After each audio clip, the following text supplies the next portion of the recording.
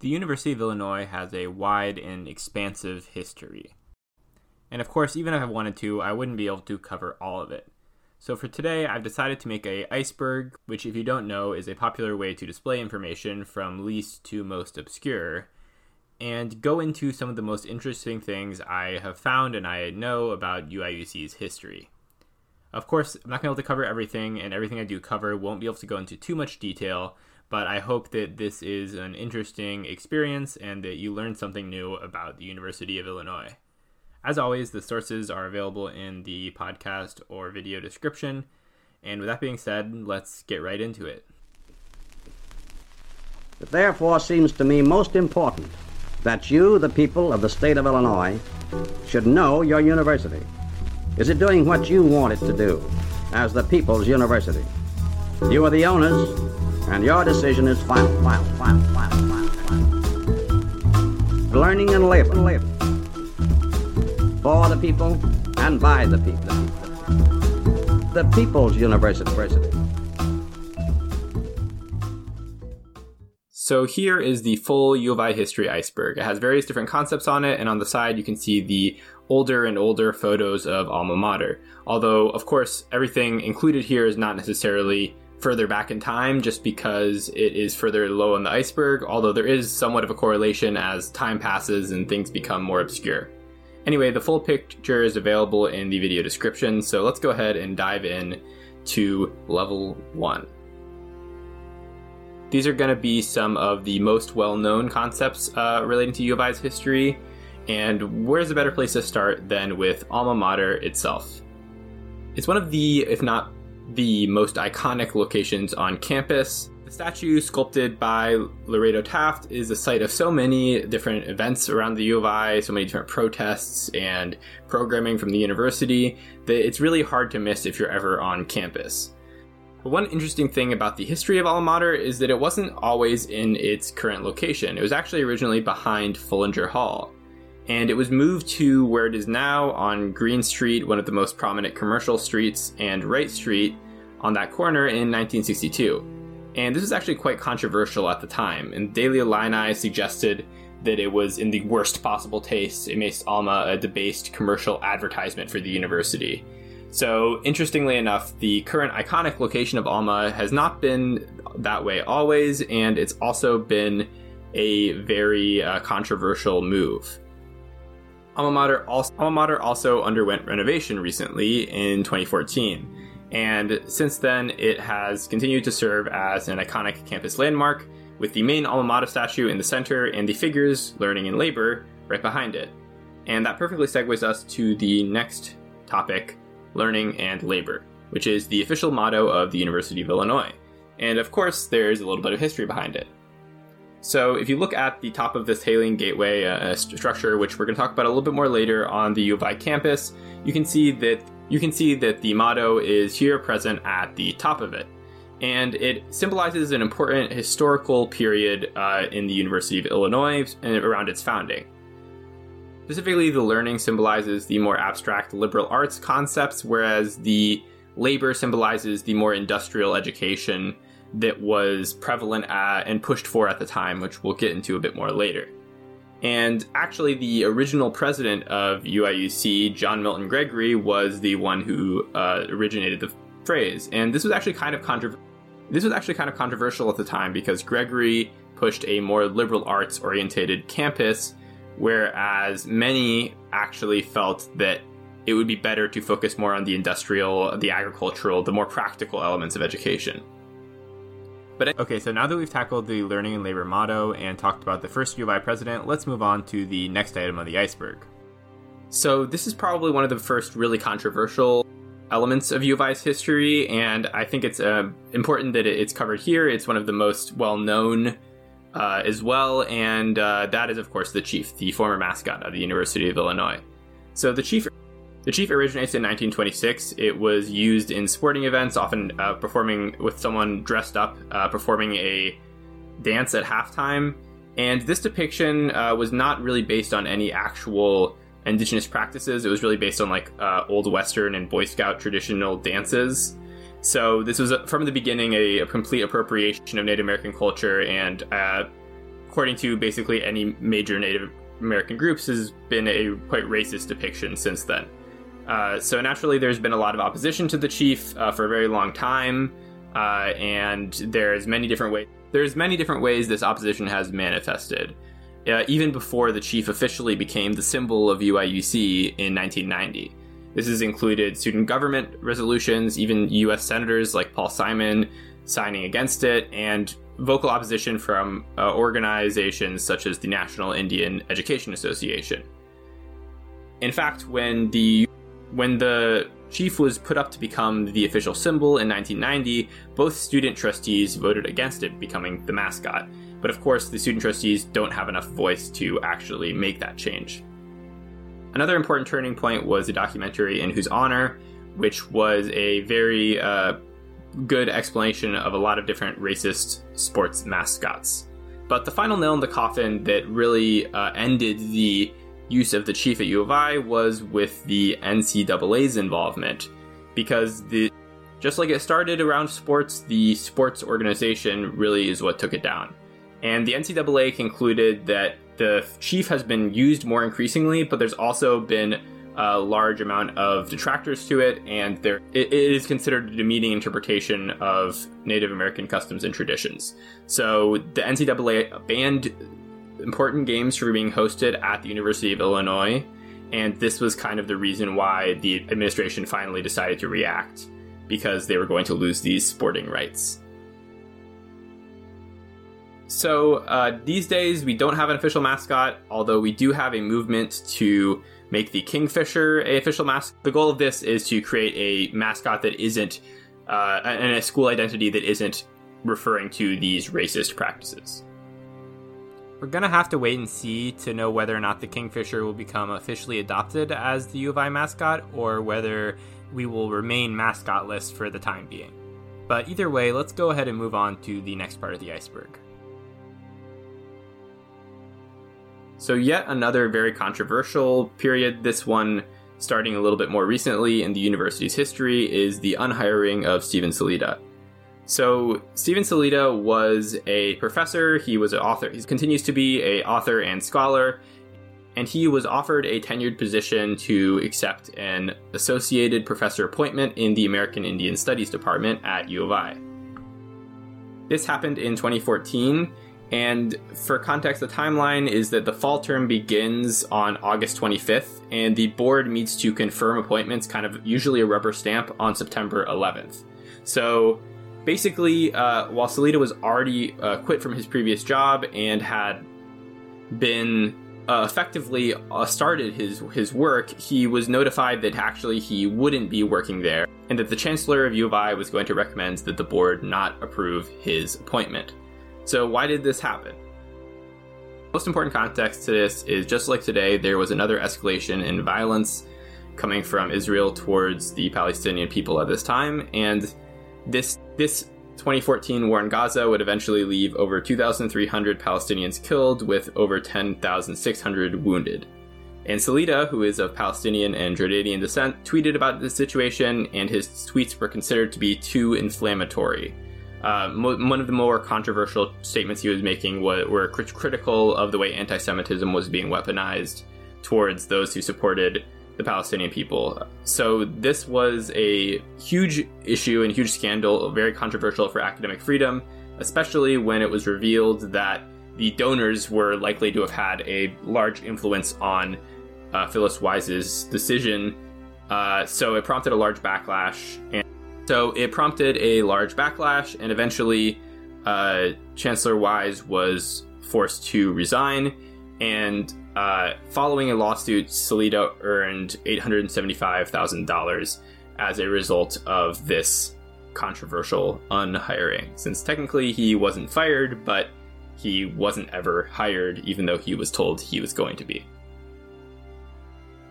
Alright, so to wrap up the first layer of our iceberg, I'm going to talk about the idea of U of I as a land grant institution. So the term land grant refers primarily to the first Land Grant Act, known as the Morrill Act of 1862, which created public universities in every state with funding coming from the sale of land. And often the Land Grant Act is associated with the idea of public service and meeting the needs of everyone. This has led to public universities in almost every state today, with the University of Illinois being the only one in Illinois to have benefited from the initial Land Grant Act. That's all we're going to say about the Land Grant Act for right now. We will come back to it deeper in the Iceberg, though. So let's get started with Level 2 then. This one is going to include items that require a little bit more digging, but you've maybe heard of them if you've at least skimmed the Wikipedia page for U of I. And this will probably be one of the shorter sections, as a lot of these things don't require a lot of context to explain, but they are still, I think, pretty interesting to learn about U of I's history. The first of which is the idea that UIUC wasn't always called UIUC. In fact, originally, U of I was called Illinois Industrial University. Now, this eventually would change. In 1885, it went from Illinois Industrial University to just the University of Illinois. The idea of Illinois as a quote-unquote industrial university was associated too much with the original Morrill Act and the idea of like manual labor and stuff like that, so it was decided it should just be simplified and changed. And then later on, obviously there are now multiple campuses of the University of Illinois, and they had to differentiate them. So generally, they would mostly refer to this campus as the Urbana campus, sometimes the Champaign campus, but eventually they decided that they needed a more standardized naming system, and a formal one as well. There was proposals to make every university in Illinois, from Carbondale to Normal to Champaign and Urbana to Chicago, all have the same naming functions, but that didn't end up happening. However, they did standardize the few universities already within the official University of Illinois system, and took that idea and applied it to Urbana and Champaign, creating what we have today as UIUC, the University of Illinois at Urbana-Champaign.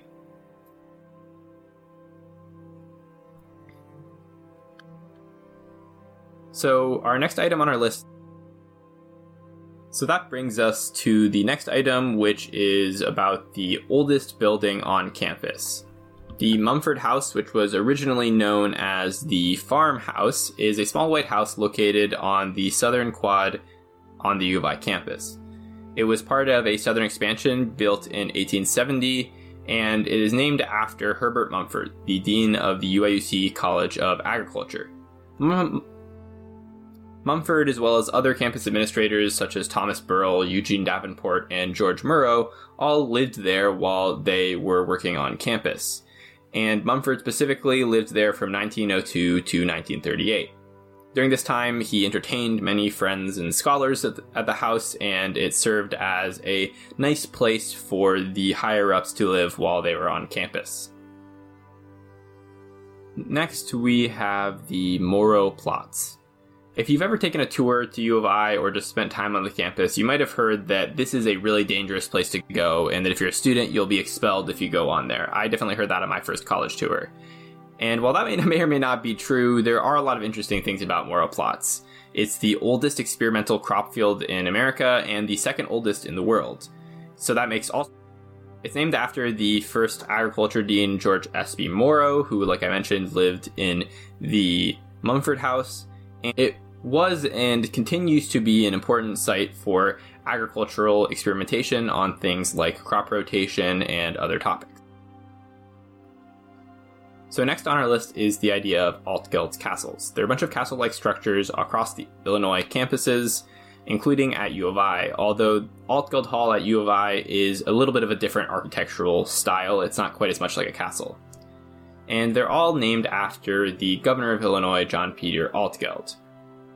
You can learn more about Altgeld and why the castles are in a different style, as well as his life, if you listen to episode 2 of the podcast. But there's a lot more to this story and a lot more history that goes into this building. But one of the interesting ideas is that all of the castles are actually secretly connected, and there's like different passages you can take between them if you were to connect them all in one giant castle. This probably isn't true, but it is a fun idea that is perpetuated about the Altgeld halls and other inspired castles on Illinois college campuses. So our next item is University Hall and Illini Union.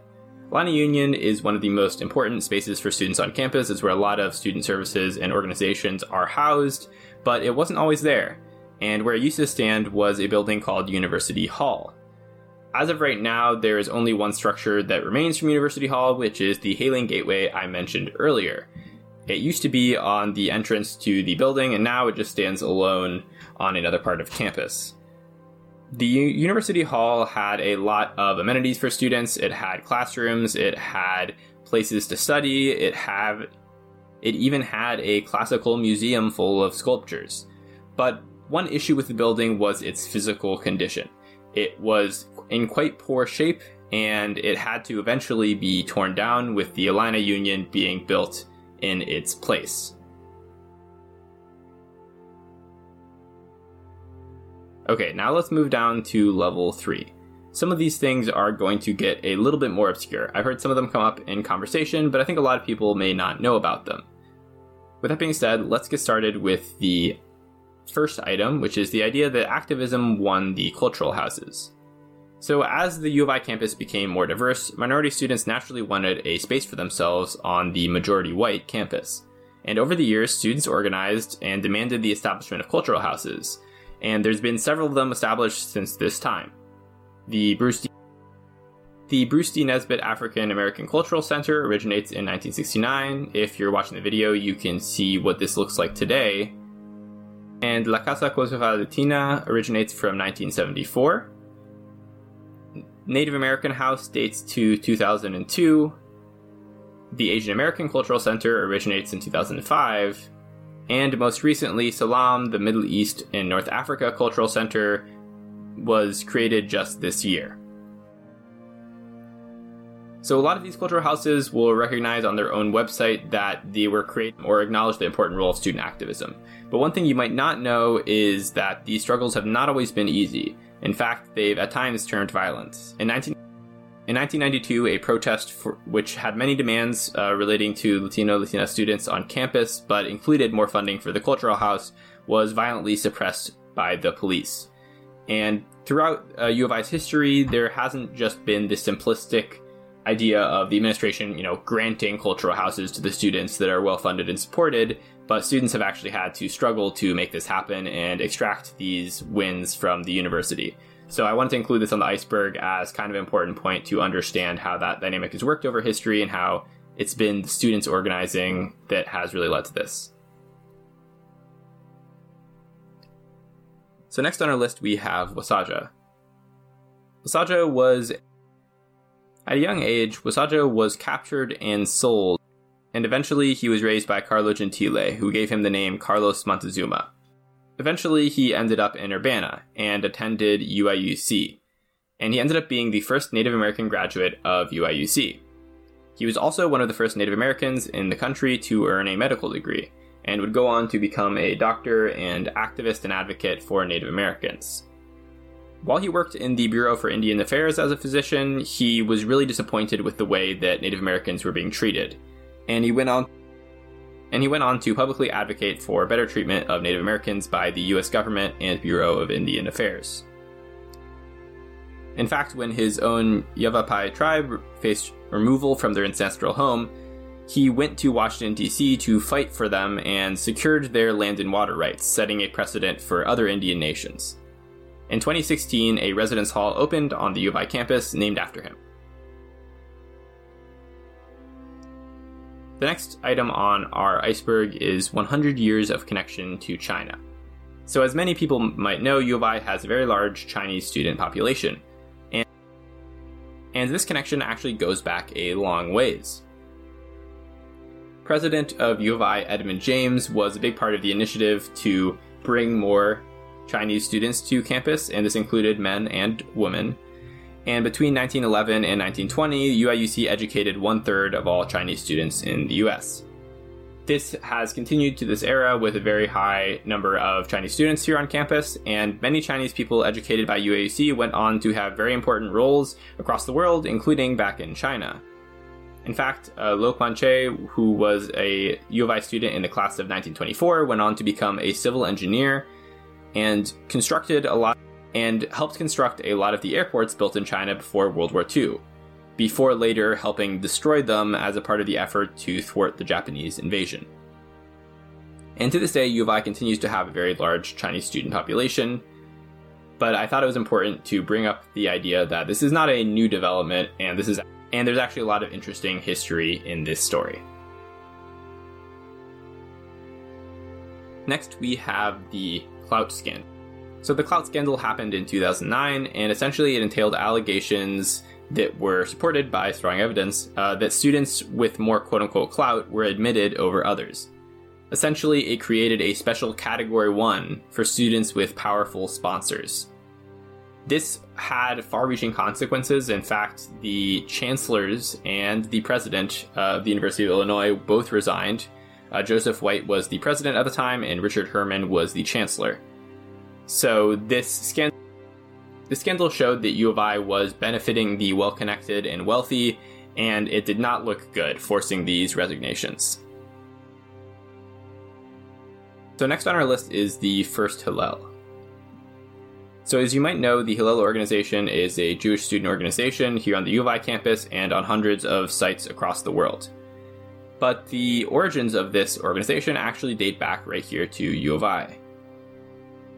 The First Hillel Foundation was founded by Benjamin Frankel, who was a rabbi, in 1923. And he would go on to become a national director of the Hillel organization as it expanded to 11 locations by 1935 and continued to expand in the following decades. And now there is 550 US sites and 56 international locations of the Hillel Foundation. Alright, let's go a level deeper now, to level 4. We're now getting to the point where it's mostly things that people don't know unless they go out of their way to learn about the history of the campus. So the first thing on this level is when there were only women on campus. So there wasn't literally only women on campus, but during the Second World War, there was a pretty massive shift in the campus demographics, and it went from about 3-to-1 men on campus to about 1-to-4 women on campus in a very short period. This was a pretty dramatic change on campus and changed campus life in many different ways, which I don't have time to totally get into here. But I did want to play one clip which I think provides an interesting example of what life was like. How did the DI wind up? I guess at one point there were 4 women managing in the management positions of the paper? Yes, we had all women. All women. At one point. Mm-hmm. We had a woman sports editor, Jill Drum. Huh. The business manager was a woman, and then all the editorial staff were women. Throughout a lot of UIUC's history, the student body as well as the workers on campus were predominantly male. But that wasn't always true. And I thought it would be interesting to highlight how things were dramatically different, at least for a short time during the Second World War.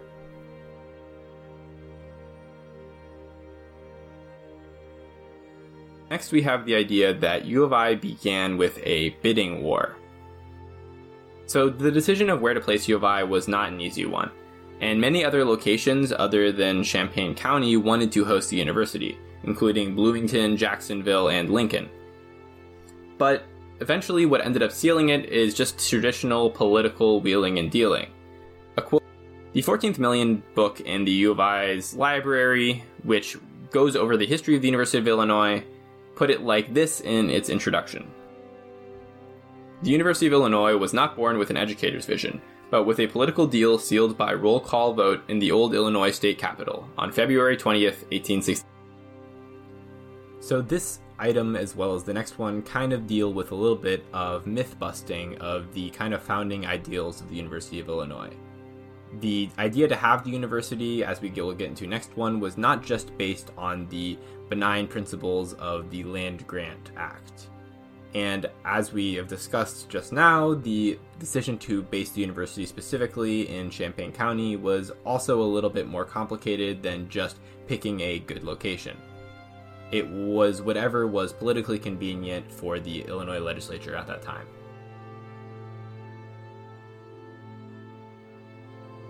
Next, we have U of I being a land grab. So this is intended to contrast with the idea of a land grant institution. and it's kind of an alternative perspective on the founding of the university, which I explore in episode 1 of the podcast. But if you didn't listen to that, basically what this means is that indigenous land was the land that was being sold to finance the beginning of the university. And this is essentially what could be described as a land grab. This was land that was stolen by the US government from indigenous people and eventually distributed to higher education through the Morrill Act. This reframing provides a different perspective for how we think about UIUC acting as a land-grant institution, and I hope makes people think a little bit more about what we owe to the indigenous people whose land was used to fund this university. So this one represents the idea that streetcars once went through the U of I quad, and it's true, they did. In the late 1800s, there was an electric streetcar network that went across Urbana and Champaign, and it lasted until the rise of cars and eventually public transport shifting over to buses. So it went all across town, and it even passed right through the main quad on the U of I campus. I think it's pretty interesting to think about what that would have been like and the completely different experience that campus was like in the late 1800s and early 1900s. So next we have the president from UIUC. U of I has many famous alumni, including many in prominent political roles. One of the most interesting to me is Rafael Correa, who served as the president of Ecuador from 2007 to 2017. He isn't the only head of state or government that has been from U of I. There has been prime ministers of Georgia and Egypt, as well as the president of the Philippines that have graduated from the university. But to me, Correa is the most interesting case. He was educated. Correa studied economics at the University of Illinois, and by all accounts, he very much enjoyed his time here. And surprisingly, unlike many other people who get educated in American universities, he went on to become a very left-wing leader of the government, including taking many positions that went against the United States. So I thought that this example, because of that, was one of the most interesting prominent political figures to come from the University of Illinois because of this very different trajectory. Alright, so let's go a level deeper into level 5. So at this point, we're really starting to descend into obscurity in terms of the history of this campus. And I'd assume that many of you have not heard of these things at level 5 and of course the level below it. So the first item on our list here is when someone firebombed the armory. With very prominent student movements against the Vietnam War, there was a lot of protests, and this included against the University of Illinois, which had a lot of connections and continues to this day to have a lot of connections to arms and defense contractors. So during this time, campus was heavily patrolled by the National Guard, and there was a lot of mass uprisings, including a giant protest on the Quad and on Green Street. So during this period, there was also some, as the title alludes to, firebombings on campus, and these were basically makeshift Molotov cocktail kind of attempts to damage the buildings. As far as I understand, there wasn't any documented perpetrators of this, and it isn't totally clear who did it, but it's associated with the Vietnam protest era. So these weren't just confined to the armory. In January of 1970, someone tossed a firebomb into the Champaign Police Department and injured one officer. In February of that year, someone firebombed the Armory Lounge, although they didn't injure or damage anything. And on March 1st of 1970, someone attempted to start a fire and explosion in Altgeld Hall, although it was discovered by a librarian before anything went off and nothing ended up exploding. So while there wasn't a great deal of damage or injuries from these attacks, they did really make an impact on the campus at the time and really set the context for the period, which was noted by very massive public demonstrations against the Vietnam War and the draft. And I thought it was worthwhile to include them in this iceberg. So the next item on our list is Bill Clinton getting stuck in the mud. This one's a bit more silly, but basically Bill Clinton and Al Gore visited UIUC for a speech in 1998, and this was actually a very important time in Bill Clinton's presidency. It was 7 days after the Monica Lewinsky scandal broke, 2 days after he said, "I did not have sexual relations with that woman," and just 1 day after his State of the Union address. What ended up happening is that the right wheel of Air Force One got stuck in the mud at Willard Airport, and he had to transfer to another plane. Both the speech on campus and the more amusing plane getting stuck in the mud, I think, are interesting little artifacts of U of I's history during this time. He said, let's stop arguing about the left and the right and move forward toward a better day for our country. So another fairly obscure element of U of I's history is UIUC's KKK chapter. Yes, the university had a Ku Klux Klan organization in the early 1900s. The university's Ku Klux Klan chapter was founded sometime in between the initial popularity of the first Ku Klux Klan and the second Ku Klux Klan, which came later in the 1900s. It was founded sometime around 1906 or 1908 and became an RSO in 1915. For those who don't know, RSO means Registered Student Organization. But it wasn't a normal RSO. It had a representative from each fraternity on campus, and as you might expect, all members were white males. There is some debate about whether this organization was actually formally associated with the infamously racist Ku Klux Klan. Obviously, they did share a name, but there wasn't a formal organizational connection, as there wasn't really a prominent national KKK during this time. And the time that this organization existed is really when the KKK was starting to get popular again. There was books about it in the early 1900s, and in 1915, Birth of a Nation was released, which was a film that was massively popular and was supportive of the KKK. U of I's KKK... Some members of the U of I KKK have claimed they have no connection to this hateful organization, and some university archivists have made this claim as well. And in 1923, they changed their name and would go on to die out as a fraternity in the decades after. There is still a lot of questions about this organization and whether or not the idea that they didn't have any relationship to the larger national KKK is accurate or not, as it would, of course, not look good for the U of I to have such an organization, especially when members of it went on to hold prominent university positions. So it's not 100% confirmed, but I personally am more inclined to believe that an organization sharing the same name probably had some similar sympathies to the racist KKK we all know. Regardless of the exact details of the UIUC institution, this example on the Iceberg shows an important part of U of I's history and how it has changed from the past. So you may have heard of William McKinley, the US president. You may have also heard of the McKinley Health Center and other items named after a McKinley on campus. But this is actually not named after the US president William McKinley, but actually another William McKinley. William B. McKinley was a railway magnate, a U of I trustee, and a politician serving in Congress in both the House and the Senate. He was for a few years the owner of the streetcar company, which had franchise to operate in Champaign and Urbana. And while he eventually sold the streetcar company, he would still remain involved in the industry as he ascended into political office. So the McKinley Health Center that you know today isn't named after William McKinley the president, but William McKinley the senator.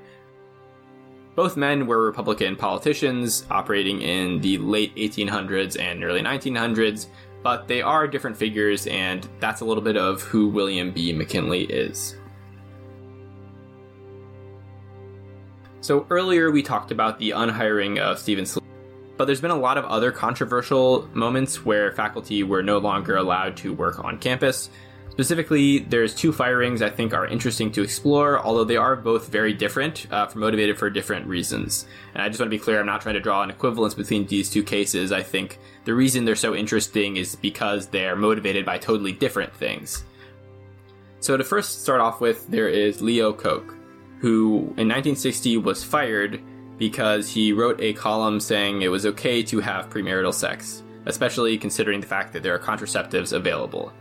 This sentiment was not something that university president David Dodds Henry agreed with, and he proclaimed that Koch's views were contrary to the commonly accepted standards of morality. So he was fired, and there was a lot of outcry and backlash among this because this was 1960, but at the same time, a lot of people understood that, first of all, that a lot of people agreed with Coke and thought that it was okay to have sex before you got married, and also a lot of people just thought it was a violation of academic freedom. This got to the point where there was even an effigy of David Henry, the university president, hung in front of the YMCA on campus. So the other example, like I said, is completely different. Kenneth Howell, who was a religious studies teacher on Catholicism, sent out an email in 2010 declaring homosexuality to be immoral. And he said this was just part of his religious Catholic beliefs, and, when he's teaching, he made clear that he, believes in these Catholic statements, but they're also just trying to educate people on the Catholic doctrine. Several students objected to this and said that his statement was hate speech, and the university agreed with them, saying that it violated university standards of inclusivity. So in 2010, he was fired. So those two firings, I think, provide an interesting contrast to different reasons and different controversies the University of Illinois has had over the years. With that being said, let's dive deeper to the lowest level on the iceberg, level 6.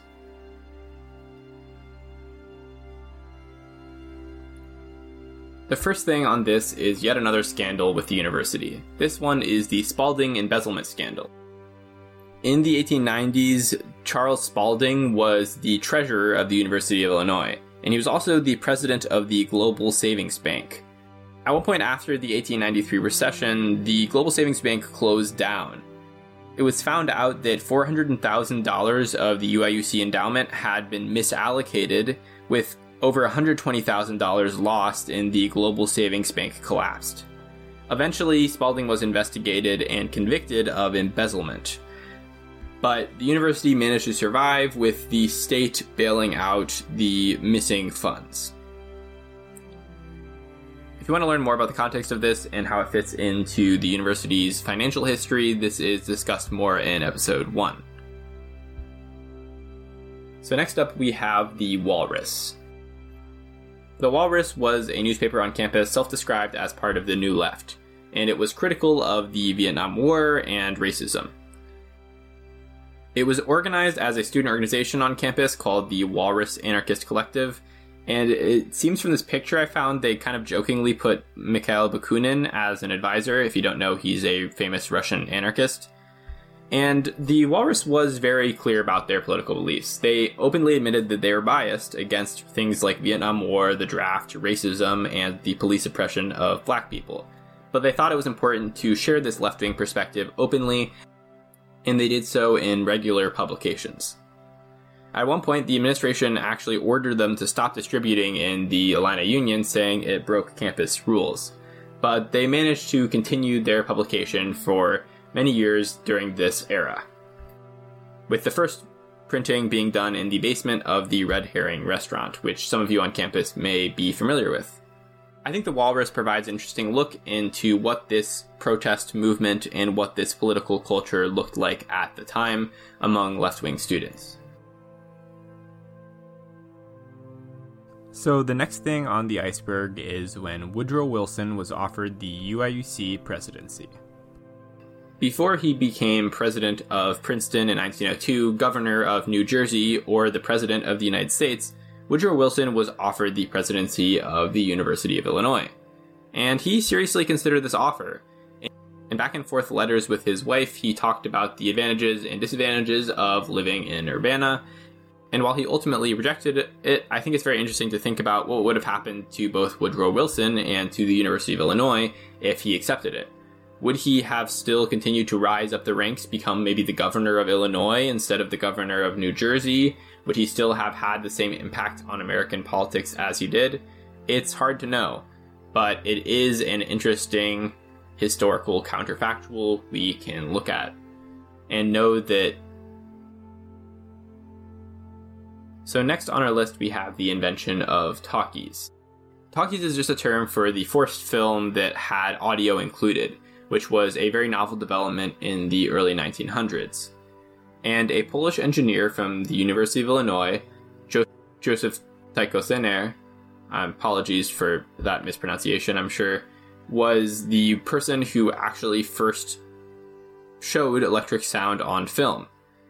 And while his version didn't become immediately commercially successful, it was still a very important development in the research and production of this kind of film. And it all came from an electrical engineering professor at the University of Illinois.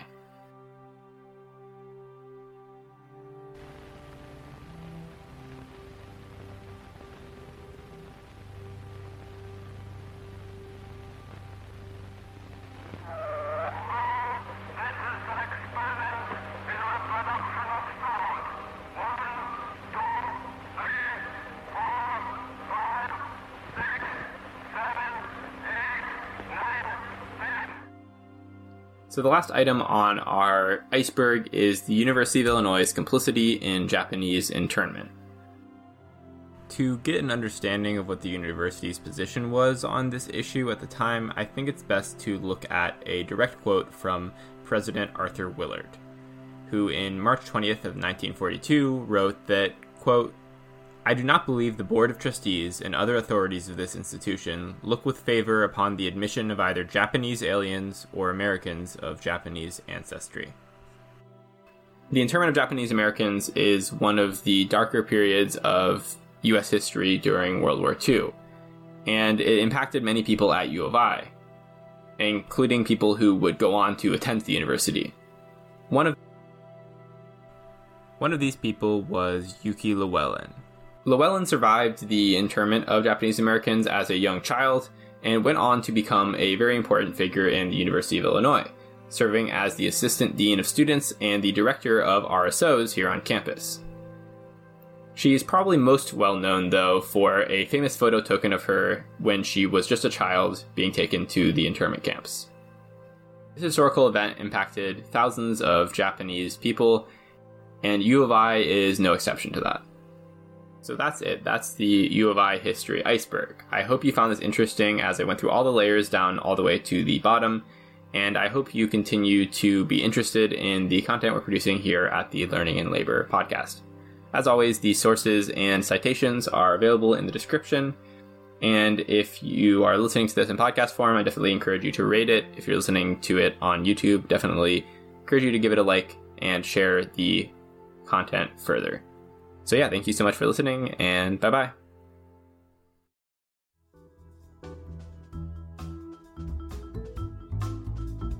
Learning and Labor.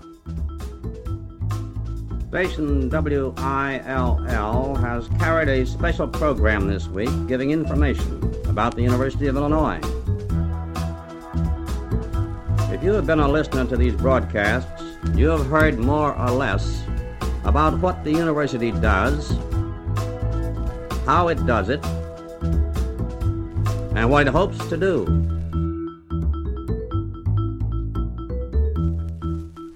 Thank you, Dr. Willard.